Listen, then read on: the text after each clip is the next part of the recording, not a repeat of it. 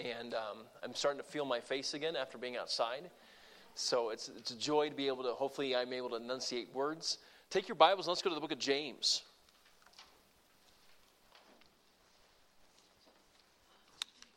James 1, we're going to be a familiar passage this morning, but prayer is that it'll be help. These are words that are always challenging, always encouraging, always helpful for me. And it truly is beautiful if you don't have to go anywhere. It is gorgeous. The crystal clear air you can see for miles longer than any other time at the time of the year. And so we've enjoyed being here. Getting here, well, that's another story. That's the trying of your faith that James talks about. But we're thankful to be here and looking forward to a great week. Now, I realize this is a Sunday school crowd, and I'll probably say some of these things. I know some of you drive a ways, and some of you have work schedules. I already know that. But let me challenge each and every one of you to be here as much as possible. We're starting special meetings. And what is a special meeting? You know, I grew up in the Deep South, and revivals down there, I mean, it gets wild. I mean, revivals are these all-night singings, not in the church I grew up in. But revival has this context down in the Deep South that kind of gets a little bit spooky. The town where I grew up had a notable revival, Pentecostal revival, and it lasted for 4 or 5 years. And there was some good things, but there was also a lot of weird things that happened. So what is revival? Revival is simply God's people turning back to where God wants us to be. I don't know about you, but God's still working on me. And the longer I live, the more I realize that repentance is not just a one-time deal. Yes, I trusted Christ as a kid. I placed my faith in Christ, but it's a lifetime of, God, how are you changing me?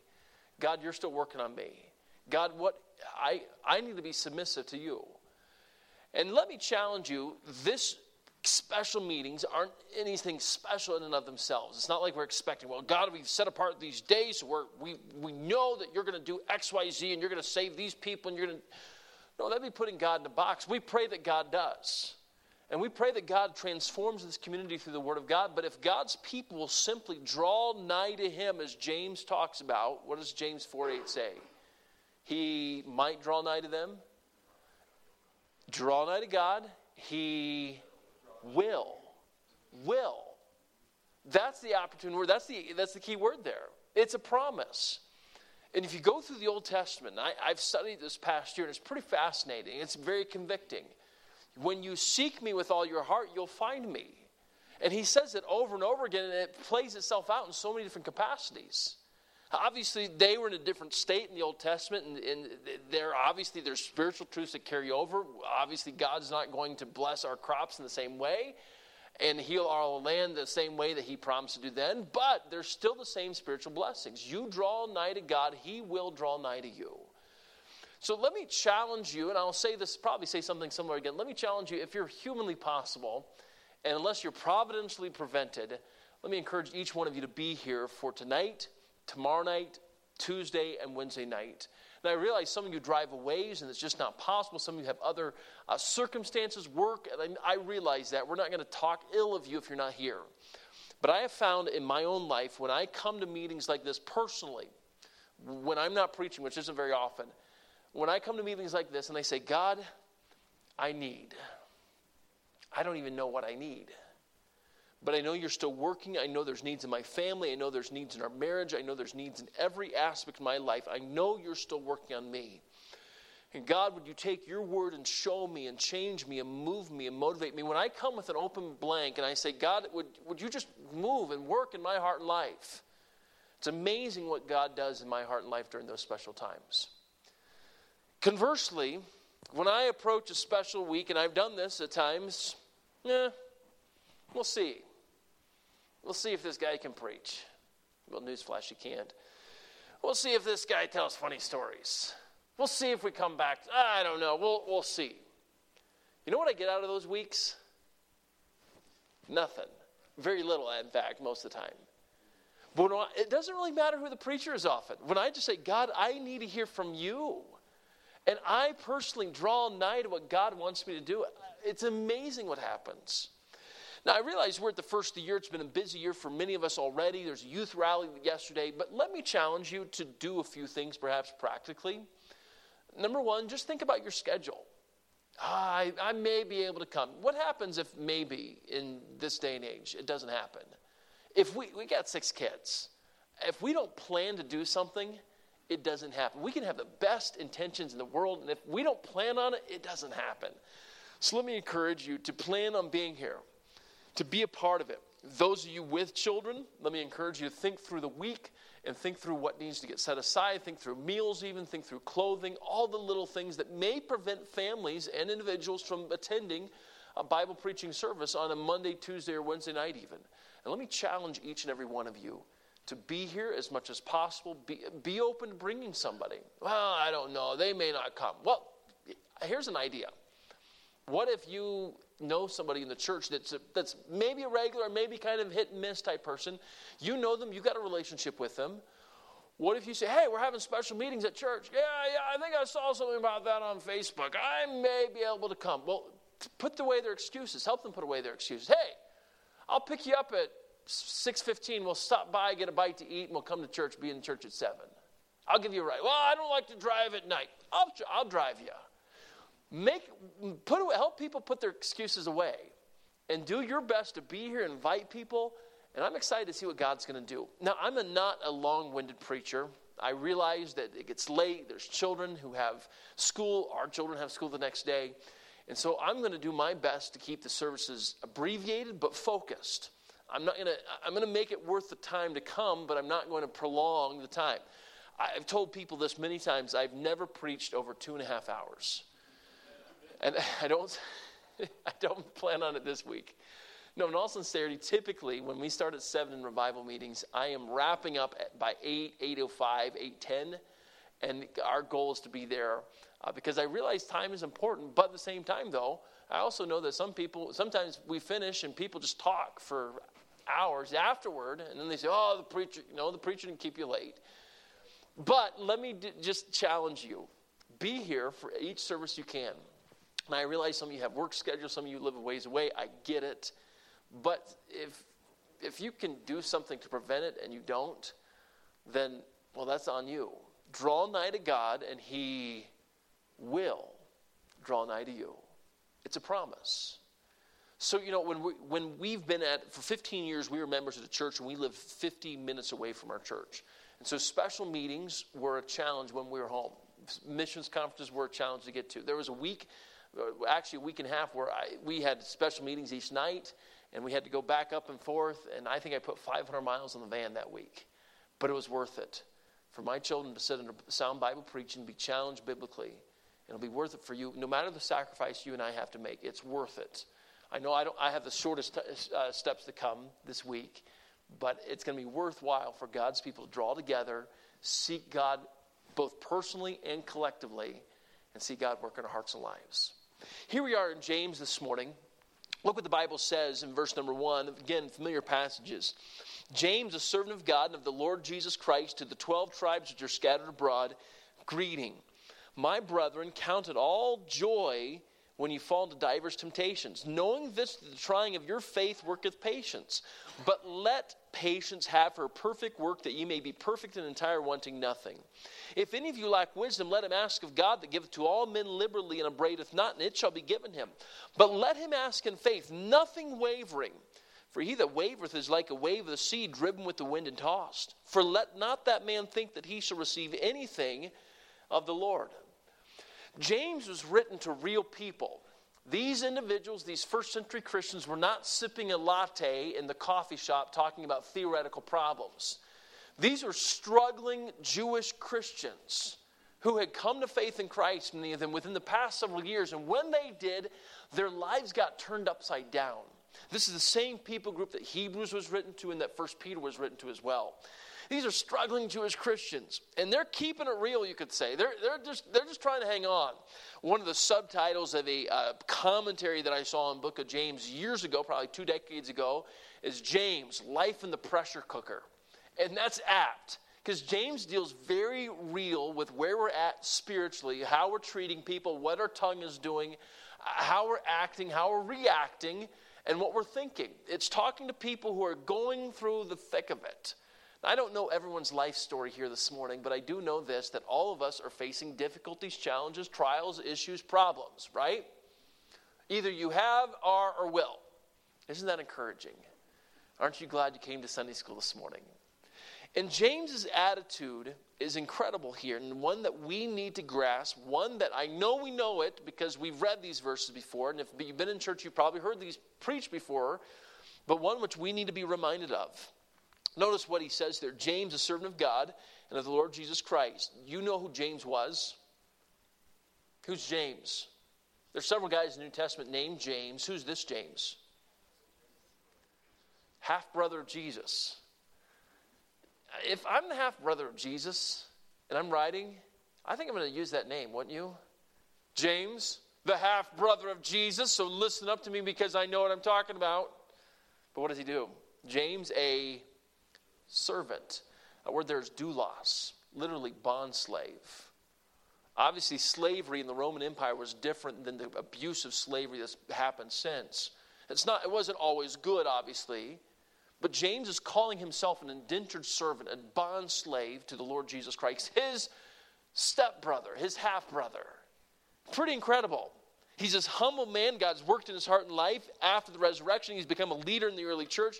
And he says, to the 12 tribes who are scattered abroad, greetings. So he's talking specifically to the Jewish Christians who have been scattered abroad. And then he says, my brethren, verse 2, count it all, what's that next word?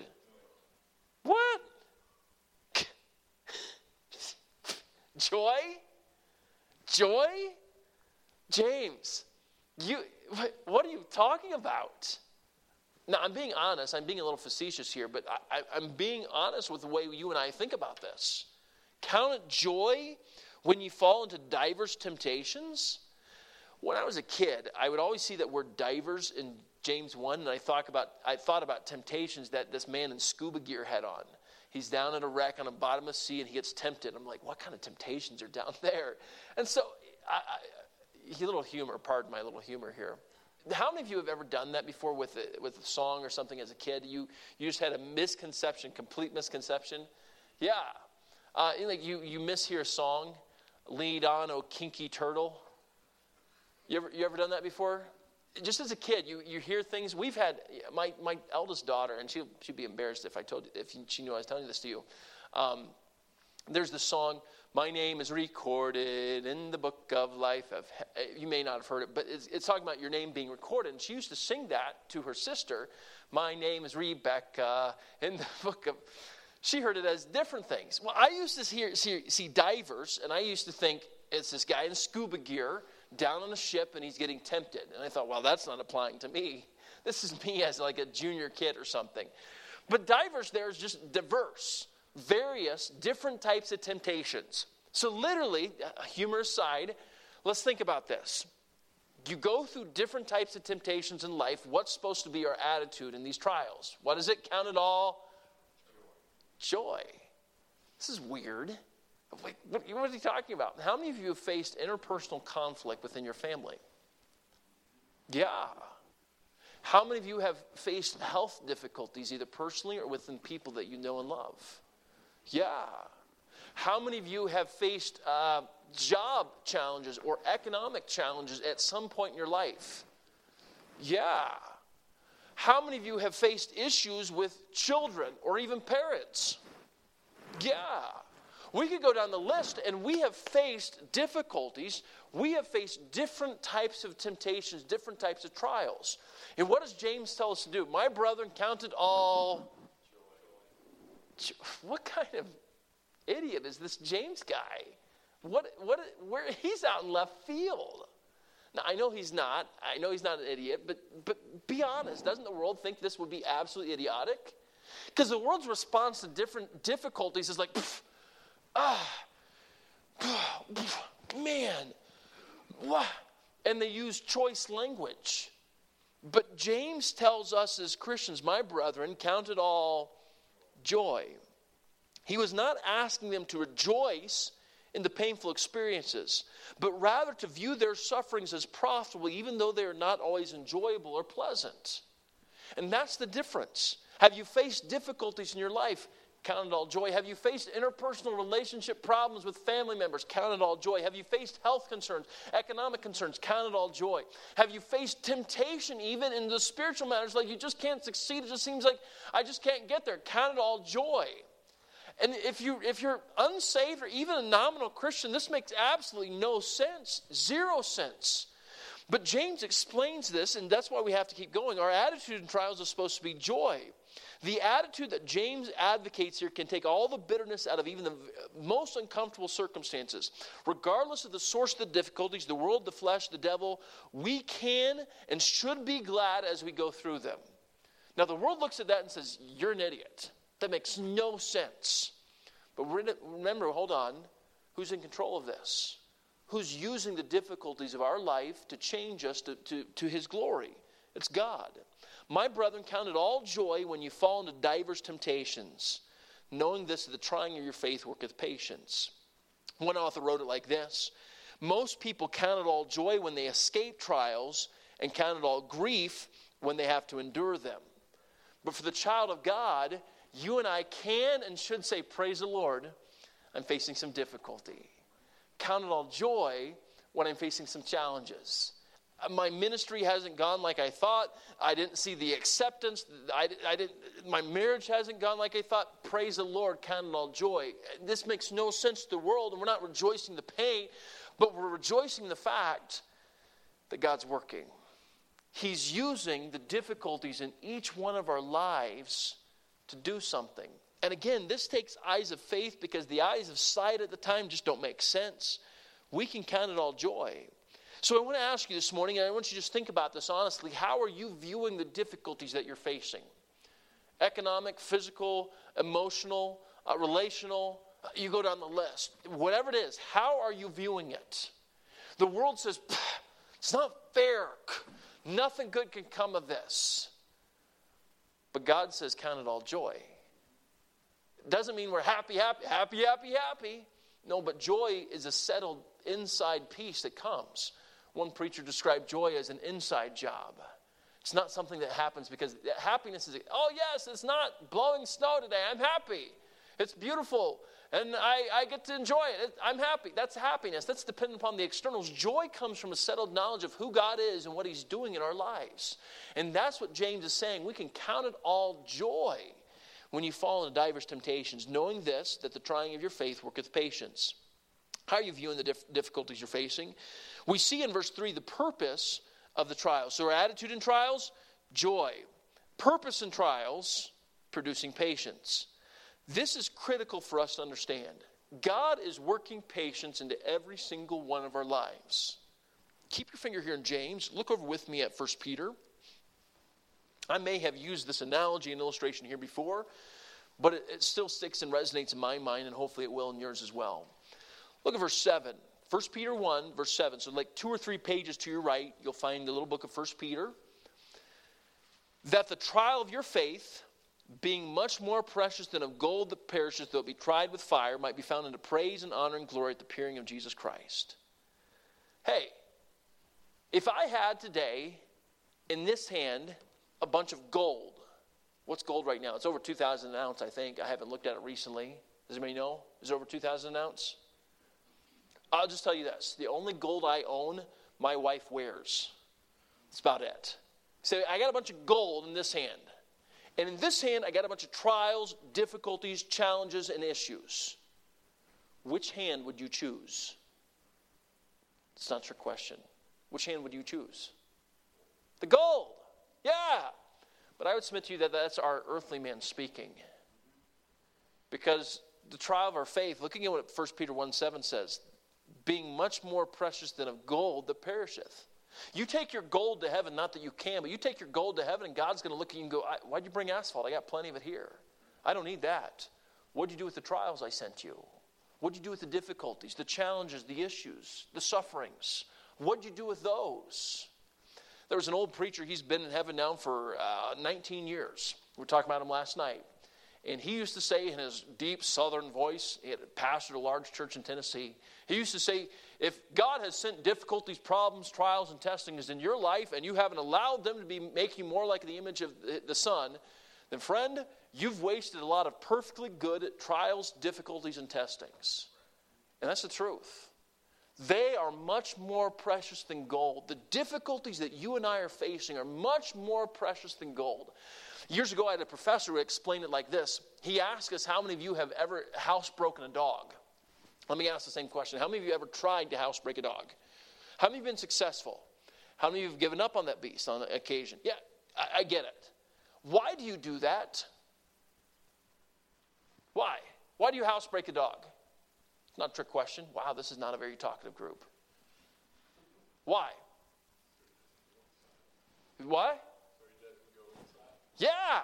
So he doesn't make a mess of your house, right? Pretty simple. Same reason we housebreak our kids, right? Because we want to stop paying for diapers eventually, right? Just being honest. Okay. I know this makes us the dog in the analogy, but think about it. We housebreak a dog because we want them to live in our house according to our rules. Whose house are we living in for all of eternity? God's house. So he's using the difficulties, the challenges, the issues, the problems, the setbacks in this life to train us for the next. Because we're living with him, and we will serve him forever. That's why he says, hey, use those difficulties. Count it all joy. Allow them to produce patience. Look back with me at James 1. Look what it says this. Knowing this, verse 3, knowing this, the trying of your faith worketh patience. God's working in me and in our life, and we can have joy because we know that Jesus is in this. Jesus is doing something in this. Elisabeth Elliot, you know that name? Her first husband, Jim, was martyred on the mission field. Elisabeth Elliot said it like this: the secret of joy is Christ in me, not me in a different set of circumstances. And how many times have we wished that we were in a different set of circumstances? I wish I had this. I wish I was more successful here. I wish I had a different this. I wish I had different people in my family. I wish I had that. I wish I had his life. I wish I had his money. I wish I had their family. I wish I had... And we've wished ourselves into a different set of circumstances thinking that would bring us joy. No. The secret of joy is realizing that it's Christ in me. He's working, he's doing, he's changing, he's molding. He's living his life in me, and he's using the hardships, the challenges, the difficulties, the diverse temptations, the diverse problems, the various issues I'm facing to make me more like the image of his son. That's joy. That's why you and I can have joy. You're facing problems today? You can have joy. You're facing issues? You can have joy. You're facing health situations and difficulties and problems and questions and all these things and uncertainties. You can have joy. Because of the issues? No, because of the God of the issues. The God who's using the issues. The God who's using the challenge and the difficulties. How big is God? We could have sung it earlier today with the kids. My God is so big. Is your God big enough, strong enough, and mighty enough to take the issues, the problems, the setbacks, and the challenges of life and to use them ultimately for his glory? The God of the Bible is, and that's the God we serve. Notice what it says there, again, verse 3, knowing this, the trial of your faith worketh patience. We think about it in a practical term, metal has to be heated to become valuable, doesn't it?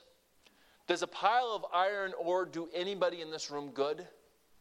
Not really. You build a driveway on it, I guess. But the pile of iron ore, or even aluminum ore, however that is ored or mined, doesn't do zinc. All those metals don't do much good. But you put them into a furnace and you mix them at the right, well, then you were able to drive this morning to church because they got heated. They meant nothing in their raw form, and God's people in our raw form, in our flesh, we're valuable to God because he died for us, but we're not useful to his kingdom work. We're not going to be able to serve him effectively here and forever. But we're heated, we're moved. The trying of our faith worketh patience. It worketh something that's incredibly valuable to God. No matter how unenjoyable the trial of our faith is, it's working patience, which is incredibly valuable. 1 Peter 1:7 mentions that. We just saw that the trial of our faith is much more precious than gold. So let me ask you, what's your attitude in trials? And secondly, what are you doing with the trials? What are you doing with the challenges that you and I are facing? We see the result in verse 4, the result of the trials. Look what it says there. But let patience have her perfect work, that you may be perfect and entire, wanting nothing. We're supposed to let patience have her perfect work, that we may be perfect and entire, wanting nothing. So we're not supposed to press the easy button. It's sad, and we've all seen this perhaps in extended family or in stories we've heard, when a young person gets into trouble and their loving mother or loving father or loving grandmother or loving grandfather presses the easy button to get them out of trouble. We've seen that, right? And we can identify it a mile away in other people. Sometimes we struggle identifying in our own family life, but we identify it a mile away in other people. And we see how that, oh man, why did they bail them out? Literally even. Why did they need to learn the lesson. Just let them learn the lesson. And sometimes yet in our spiritual realm, we fail to see what God is doing. And we need to let, verse 4, allow patience to have her perfect work. And sometimes we think the cookies are done, and they're not quite done yet. And they got to stay in the oven being baked a little bit longer. Could it be that God is using the difficulties to bake us, to change us? And we're ready to get out of the oven. God, I learned the lesson. God, I'm ready to get out. I'm ready to be done with this. I'm ready. It's not fair now. I'm done. I'm done. And we get a little bit agitated and even mad, even bitter at God. And God says, allow patience to have her perfect work, that you may be perfect and entire, wanting nothing. The result of that trial is that God's working. He's doing something in our heart and life. Again, let me give you a quote by Elizabeth Elliot. I read this probably a year and a half, 2 years ago, and it resonated at the time with what God was doing in my heart and life. She says this, or said, I should say, there are a good many things in this life that we can't do anything about, but that God wants us to do something with. Did you catch that? There's a good many things in this life that we can't do anything about, but that God wants us to do something with. And what do we do about the suffering? What do we do about the challenges? We can't do much about it. We can do something with it. Allow God to work that patience into our heart and life.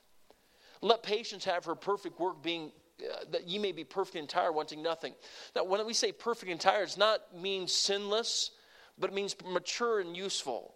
It has the idea of being complete in every good and in every part and perfectly sound. You've seen people who've gone through hardship and have come out the other side doing better.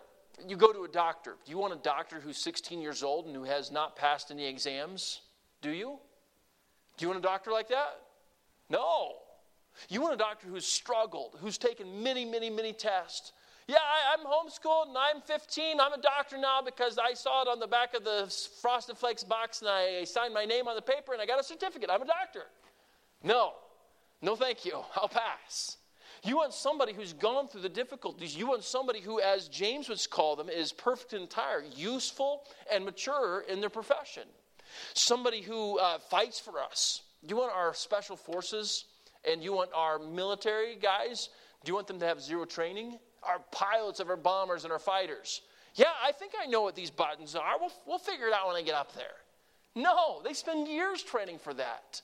But yet sometimes we think in the Christian life that we don't need to go through difficulties. We don't need to go through challenges. We don't need to go, I just want to be comfortable. I just want to take it easy. I want to sit in my lazy boy and sip the sweet tea for the rest of my life and then go to heaven. And yet God says, no. I want to use the difficulties to make you perfect and entire, wanting nothing. I want to make you useful. The word translated patience in these passages has the idea of a quality of stamina that enables a person to stay on his feet when facing a storm. And we've seen the men and young men who have endured hardship, perhaps even on a gridiron field, if you want to use a practical analogy. You know, that seventh grader comes to the team and they're like, they get plowed over. But yet, give a few years and some weightlifting, some training, you have this massive 18-year-old young man who can stand up and knock others down a couple at a time. That's who the coach wants. That's the valuable person because they've used the difficulties to strengthen them. And that's what we're supposed to do with the challenges of our life as well. Notice verse 5, and we're almost done here, but notice what it says in verse 5. If any of you lack wisdom, let him ask of God that giveth to all men liberally and upbraideth not, and it shall be given him. So when we're going through these difficulties, we can have help. It's not as though God says, okay, see you later, bye, have fun with your life, I'll see you on the next side, and then walks away. No. What kind of cruel, sadistic God would that be? If any of you lack wisdom, how many of you lack wisdom? Can I see your hand? Yeah. Me too? Yeah. And I'm so glad here. Did you know that God is a liberal? He is. Look at your Bible. God is a liberal. Some of you are like, Brent, I don't know. I'm leaving here. No. He is a liberal. He giveth to all men. What's the word? I know it pains some of you to say it. But yeah. God gives to all men liberally, and he braideth not. He doesn't like chide you. Gallus, you just asked me for wisdom yesterday. And in fact, a couple hours ago, you asked me for wisdom. What did you do? You didn't even use it correctly. Okay, I'll give you a little bit more wisdom, but before I give it to you, you better use it good this time. Are you sure? That's what we do to our kids. I do, at least. What does God do? You need wisdom? Yeah. Here it is. Yeah. He doesn't chide us. He doesn't upbraid us. He doesn't say, come on, you're still asking for wisdom? And aren't you thankful he doesn't? When I was young, I thought when I get old, like 24, 25 or something, this is like 18, 19-year-old me. I thought when I get old, like 24, 25 or something, I'm going to have life figured out. I'm going to know all of life's questions. I'm going to have a plan for life. I'm going to know what I'm supposed to do. You know, the more I realize, the more is that we never have it figured out. That's why it's called living by faith, not by sight. And you know, I've come to realize I need Jesus. I don't have it. I ain't got it. Pardon my Southern. You ain't got it either. And you know one thing? You know, religion likes to mask our brokenness. But let's be honest, none of us have ever had it. And yes, we have the Word of God. We know that's true, but I know me and you know you, and I'm glad you don't know me, and you're glad I don't know you like you know you, and you know I know me, right? But aren't you thankful there's one that knows us and still says to us, hey, you need help for life's questions? You need help? Come on, ask me. Ask of God, who giveth to all men liberally and upbraideth not. He doesn't chide us. And I'm so thankful he doesn't. Because it doesn't matter what it is, whether it's parenting or grandparenting or questions about finances, life, moves, all the different questions. There's so many things there that I'm not sure about. Yet God knows, and that we can go to him and ask wisdom. Now, very quickly as we finish, we got 3 minutes here. But let him ask in faith, look, verse 6, but let him ask in faith, nothing wavering, for he that wavereth is like a wave of the sea driven with the wind and tossed. Now, I used to read this, and I used to think to myself, well, man, nothing wavering? Does that mean you got to come to God and have absolute assurance? Absolutely, I know this is God's will, so I'm going to ask him prayer. But let's be honest, how many times have we prayed not knowing the will of God? Is that kind of what this verse is talking against? I used to read this and think you have to have, let him ask in faith, nothing wavering. Well, what about the guy who came to Jesus and said, Lord, I believe, help thou my unbelief? Because I would say that's more of the time than nothing wavering. Well, if you study the book of James, you look at it, James is not talking about absolute assurance and knowing God's will. He's talking about the person who's not living by faith. The person who's kind of, God, I need you. And they go through a season, they're clinging to God, and then life gets easy, and they drift away. And they're doing their own thing, and I don't need God, I'm fine. And then they, oh, God, I need you. Oh, I'm fine. And they're going back and forth. That's the double-minded man in James. That's the one who goes back and forth. And that's why James says, let him ask in faith. Let's ask, friends, from a consistent life of faith, whether it's going good, great, or horrible, we're in our word daily. We're walking with God daily. We're trusting him. No matter if we can see the light and it's going great, or if we can't see the ground below us and we don't know, but we're just hanging on to the unseen hand. No matter what's happening, we ask in faith, asking consistently. That's the man, again, let him ask in faith, nothing wavering. For he that wavereth is like a wave of the sea, driven with the wind and tossed. For let not that man think that he shall receive anything of the Lord. A double-minded man is unstable in all his ways. James is talking about the person who goes back and forth, who goes from trusting to untrusting, faithfulness to kind of, I like Christ. I need Christ. No, that's the guy who gets tossed in the sea. Have you ever been tossed in an ocean current? How many of you have? You don't have too many ocean currents in South Dakota. But I was on the Pacific beach of El Salvador 4 or 5 weeks ago. And the waves are 6-7 feet tall. I did a baptism there. It was a really incredible experience. It was quite a bit warmer than it is here right now, but we won't rub that in. But the waves, as we got out onto the sandbar, we did the baptism kind of in a shallow pool where the water was somewhat calmer. And it was, the swells would come in so you could dip them and they would fully get submerged and then come up. But the waves, I remember there's one wave that it crested. And it caught me before I was able to turn into it and brace myself. And I remember getting tossed. And I thought I was standing up, but I wasn't standing up. I was going the other way. And then I stood up thinking I'm facing the shore, and I'm all wiping, and I'm not facing the shore. I'm facing whichever way I was. I don't even remember. That's the double-minded man. That's the person who's not consistent, not faithful. But you and I, when we're consistent and faithful walking with God, we have a blessed promise that we can receive wisdom for life's questions, life's difficulties. And God's not going to chide us. God's not going to go, jealous again? You just asked me. No. He's going to give liberally. And I'm so thankful my God's a liberal here in James 1. Aren't you? God gives liberally to all men that ask. Praise the Lord. Say it with me. My brethren, count it all joy when you fall into diverse, different types of temptations. The world looks at that and goes, that's stupid. Makes no sense. But for the child of God, it's an incredible realization that God is using all things. Oh yeah, Romans 8:28, we know that verse, right? He works all things together for good.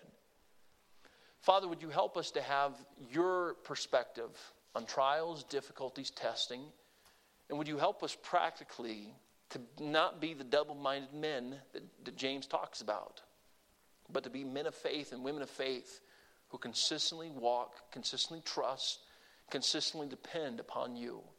Oh, Lord, that's my personal prayer. Would you challenge and change us through your word today? In Jesus' name, amen.